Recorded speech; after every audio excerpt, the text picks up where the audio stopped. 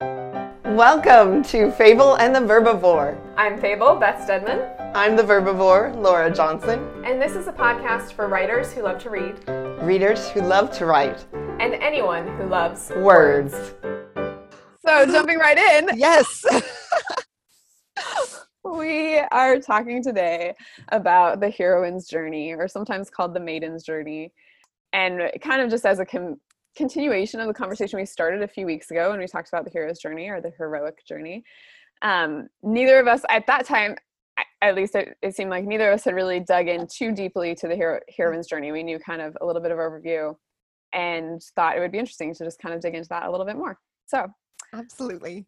yeah. And I wanted to say, like, neither of us are experts on this topic, so we're coming at it from that kind of fresh look. But I think it's one of those that, since it's not seen as often, it's all the more important to talk about it and to kind of bring it out in the open so that you recognize it when you see it. Because I think that there's a lot of stories out there that do kind of follow that arc that we just aren't aware of.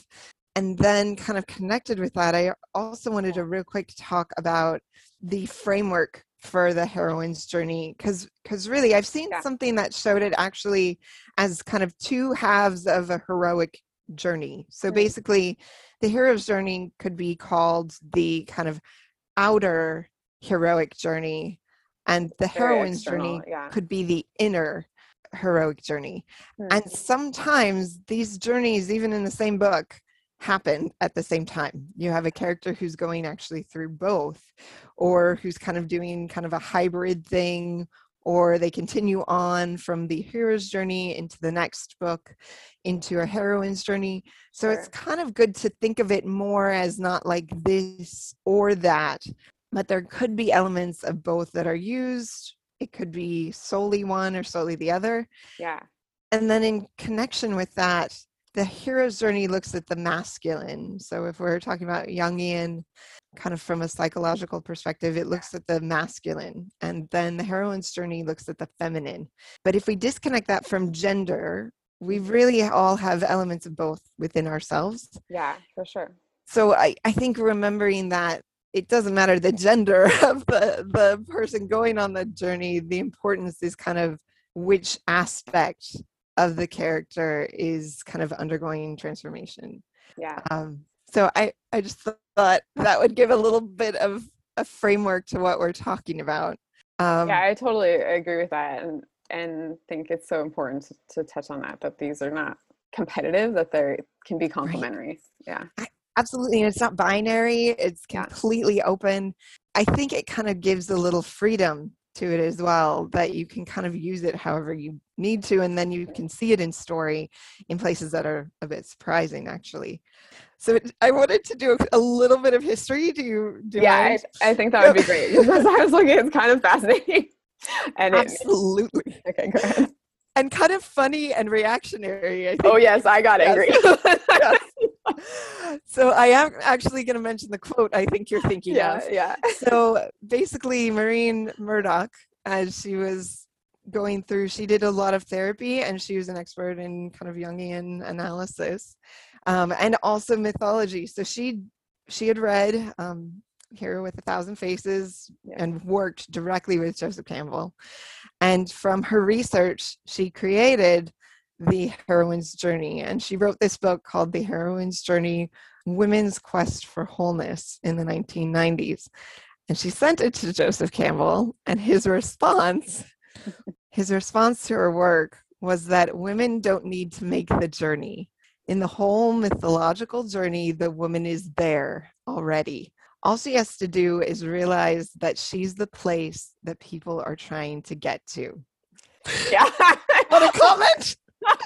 Oh my gosh, I was like so pissed at that quote. I was like, what the heck? I am not just some like fair maiden in a tower sitting around waiting for someone to like get to me, you know? You're not the destination. Yes.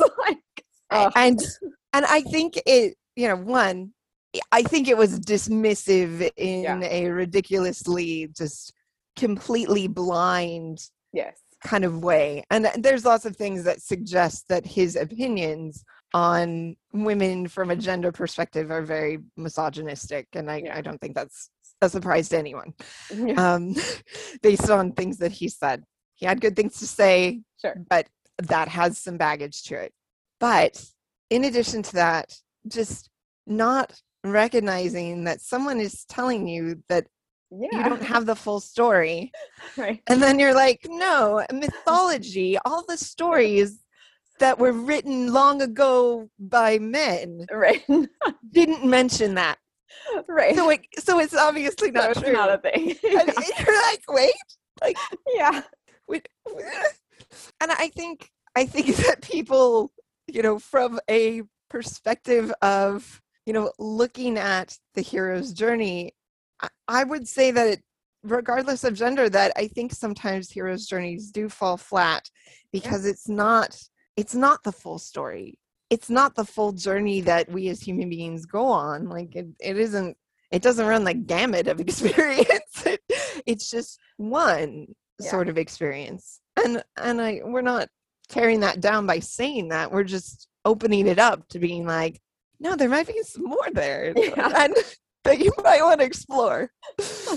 Well, and even there's, in addition to the heroine's journey, there's actually like a fairy tale heroine's journey that's even kind of, it has unique things. We'll not necessarily dive into that, but I will link it in the notes, that have unique things to that too. And so I think even just kind of myopically not realizing that he was basically shutting down an entire experience just on his own analysis. It wasn't his experience. Yeah. Exactly. His own experience or his analysis of work that's been done historically just seemed very dismissive. Yeah. And what I think is interesting about this as well is, just like a lot of, Joseph Campbell's stuff did come from Jungian type of analysis, this also came from that, but working specifically with women, which I think opened up what the possibilities were. And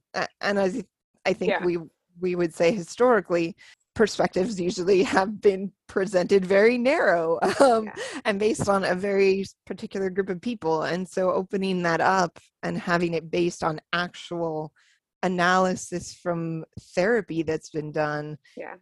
Because the reason why therapy is a good place to go to when we're talking about like characters and writing stories that are believable is because it's based on the experiences of human beings and the emotionality of human beings and what their life truths are. And that's what we connect with, I think, in story is those truths within it. Yeah, those truths that are universal across experiences. Exactly. So in addition to that very interesting opening by Maureen Murdoch, Clarissa Pinkola Estes she also is involved in Jungian analysis, and she wrote The Woman Who Ran with the Wolves, which she's also a storyteller as well. So she writes stories and was a Jungian analyst. So she was able to kind of bring those story elements, and she has a family full of storytellers, into the mix as well, kind of bringing the meta-analysis of the wild woman archetype. And that book is it is dense. I've been reading it for a year and I'm not finished. because there's so much psychologically there, and and so much even from a story framework there. Like it just feels like the kind of thing you want to gnaw on for a long period of time. Yes, it's an amazing book, actually. It's really good. Well, and I think that's often we almost want the quick thing that, will all of a sudden give us in 10 steps the answer. But I think when we have that nuanced understanding, because as we talk about story structure, even something that I interpret, someone else could come at that and be like, no, that doesn't fit within that. And I think having that kind of nuanced and layered view, I think is important. And that's why I think, as we're talking about this is kind of a initial conversation that I think we could have several more over time, as our knowledge of it grows, to continue to discuss additional nuances as we go along. I think that's such a good point, though, that this kind of stuff is so nuanced and there is so much there. I mean, we often break the hero's journey down into these like clear steps and this like clear story framework. And it does kind of fit in that, but also there's a lot there that's not included in those 10 steps necessarily. Yeah. And I think the same is true with like, you can find outlines or 10 steps for the heroine's journey too. And yet really like when you dive into it, there's a lot more there too, beyond just these, here's the story points your plot needs to hit or whatever, like, absolutely. Like I think Women Who Run with Wolves is not a structure book at all. Yes. Like it is not a story structure book, but it can lend itself to helping you with your story structure and even more so your psychology of your characters, because it is just so rich in story and in psychology. I think the marriage of those two is incredible. Someone with expertise in both, like that's just amazing. To me, I totally nerd out. I totally agree. Well, and this one, like the hero's journey, also has gone through several iterations. Yeah. And even trying to find a definitive one. Yes. You have Maureen Murdoch's cycle, which is really a spiral. Yeah. And then you have one that was kind of broadened from the original one by Victoria Lynn Schmidt in her 45 Master Characters book, where she did the heroine's journey arc, and it kind of is a little bit more open than the original one. And if you're okay with it, I'm just going to go through it like we did with the hero's journey and just list them out. And we'll also link both charts so that anyone who is interested in kind of exploring it further can look into it. Did you come across The Virgin's Promise too, Kim Hudson's? No, I didn't. So that was another like variation that I hadn't heard of before, because I knew of those other two, but this one was it's like 13 steps. It was kind of an interesting one to look at too. Or you can put in the show notes, but. Awesome. We'll definitely link that in. And that's, I think, like anything, when we were talking about how the Force is defined in Star Wars, I think it's similar in that you take the one that speaks to you, and it's not prescriptive. A story wouldn't have to like perfectly fit into any of these. It's just kind of a map or a kind of framework that you can use if it fits and if it makes sense. Yeah. Even the stories that we use, some of them fit more perfectly or more imperfectly on different ones. And I think it's just good to remember that. I totally agree. Okay, go for it. Do you have one? Yep. So Schmidt's heroine's journey arc starts with the illusion of the perfect world. And then it goes into betrayal and disillusionment. So something about the world or the experience of the heroine in that space, or it could be a hero, causes that feeling of betrayal, disillusionment. Then the awakening and preparing for the journey. And in some of them, it includes kind of a disconnect from the feminine and kind of a disconnect with the mother figure. The descent, which is passing the gates of judgment. And this would be kind of the road of trials, going through the internal elements of kind of fear and abandonment, guilt, shame, being in the eye of the storm, and then death and all is lost, which in this one, I find it interesting that, comparing it to the hero's journey, like these beats could feel very similar, but they happen much earlier. And obviously they can happen in different orders. Support, which it usually means like support from the goddess or kind of connecting with the goddess, which could be actually connecting with themselves. It could be connecting with something fundamental, rebirth and moment of truth. And then returning to the world seen through new eyes. And in the original one by Maureen Murdoch, you'll see different kind of terminology, and it will feel a little bit more connected. A little more psychologically driven rather than exactly. Yeah. And this one felt a lot more like, it felt like a beat. Like it felt like you could figure out the beat. It wasn't necessarily that it didn't involve like words like the masculine and the feminine necessarily, but I think looking at it from that perspective can be helpful too. But I liked that. So really when you compare the two, the heroine's journey is a lot more about finding wholeness, finding balance, finding that like reconnecting those parts of yourself. So if we've talked about Mulan before, because it's a hero's journey, but it's also a heroine's journey as well. The and it's part of it, like leaving the feminine world and going to the masculine world, but finding that integration between the two at the end would be that end point of coming back with new eyes. Which I loved that as I was looking at examples, how many kind of could fit within both. Yeah. It was like they fit within the hero's journey, but they just had something additional, or they went into the next one with kind of that internal aspect of getting that integration and balance as well. It's not just that feeling of achievement and success, and you get your whatever your reward is. Your reward, your woman, apparently, because that's all we're good for. No, sorry. Which, okay. But I think recognizing that in some ways, like, it's a one-time thing, and then you get your reward, and then it's done. Like, what's great about the heroine's journey is it's going into that innermost place and finding balance, but that work is never done. And really, it's you can go into your next layer or spiral of that then journey of learning something new and integrating yourself even more. You're never at the end point where you're like, the confetti is going and you're like, woohoo.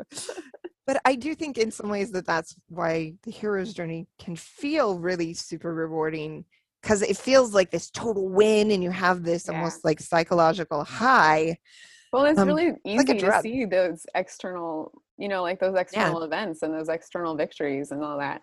Internal work is so much harder to show and to really like see it. Absolutely. Well, and you think about, so we were talking about the Hunger Games before, that I feel that Katniss's journey, although it starts as a hero's journey, I think it shifts, going into Catching Fire and Mockingjay into the heroine's journey. At the end, you don't have this giant celebration. You have kind of her coming back to the world and deciding that, she is able to see her life enough to the point that she can actually see a future and potentially move forward from the experience. And I think looking at it from that perspective, Mockingjay isn't everyone's favorite often. I love that moment though, because it feels so earned, like that happiness that they scrape together out of the pain of before feels human to me. Like, in a way, I cried immensely. I was very emotionally attached to that ending, because I think that there's something that does echo the truth of our lives, that often you go through it and there is no huge reward at the end. Like, your reward is like, oh, you got there and you are, you survived. Like, you survived and you have new and you've changed looking at life. I think that's something that I keep coming back to, like, as we look at and both of these structures, and really just any story structure, is that really what a story needs to show is change. Like, and the really good stories will show kind of both external and internal change. And I think that's what you get with Hunger Games, is you get some external change and also some internal change too. A lot of internal change. Absolutely. There was another example that I thought was actually really very clear. Have you seen Brave? Yeah.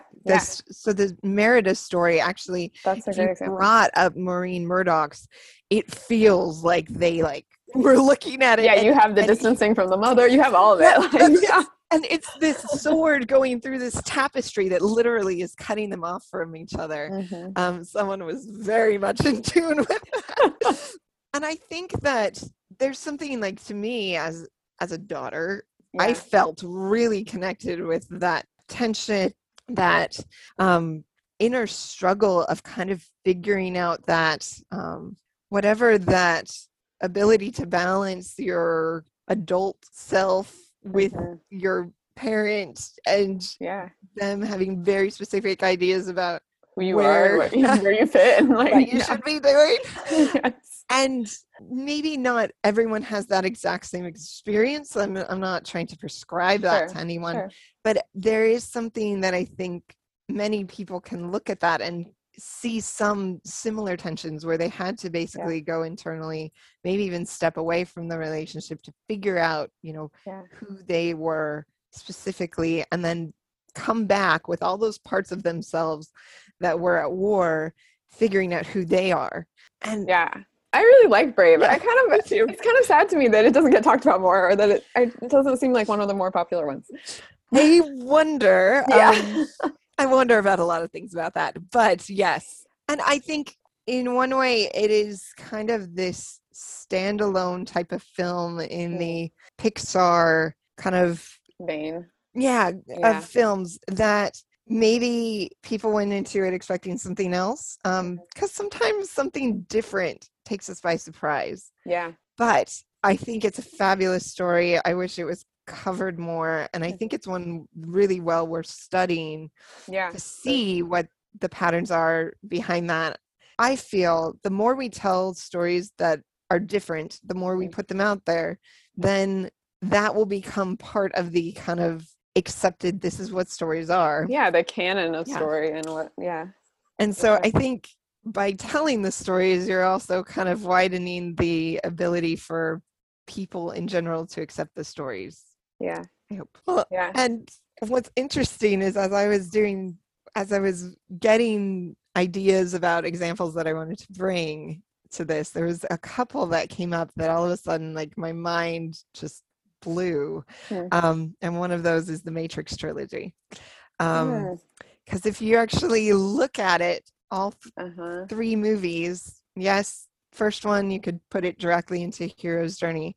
But Neo's, the rest of his journey is actually all about the balance in the Matrix between the Oracle, who's the mother, and the architect, who is the masculine within the world of the Matrix. And there's a reason why at the end of the Matrix is not blown up. It's not exploded and destroyed. It's left, but it's in balance now. Like, there's creativity and light rather than it being the sickly green. He himself makes a different choice than any other one coming, or who went before him ever did. He rejected the masculine and made a choice from love. And so when all of a sudden I had this idea, because one of the directors had mentioned, and I'll find where the quote was, that it was about transition and transformation. Like, that was the story. And so it sparked then in my mind, I'm like, transformation. And so I looked into it and kind of went through the story beats, and I'm like, oh my goodness, it's actually partly a heroine's journey. That's interesting. Which is, we've talked about Wonder Woman being both technically divergent. In the book, I think could be one, a heroine's journey. I think the movie, if you look at it beat by beat, it feels more like a hero's journey. I think they might have stripped out some of that internal stuff. Yeah, some of the internal things, but definitely by the end, I think that where she comes up with, there's abnegation with the Dauntless, and then the balance in herself definitely feels to me like it's that end sequence of the heroine's journey. That's interesting. And then I came across actually Leigh Bardugo was talking about how her original Grisha series followed, to the letter, the hero's journey, and how when she was writing Six of Crows and Crooked Kingdom, she wanted to tell a different type of story. And it was interesting because I was thinking about Kaz.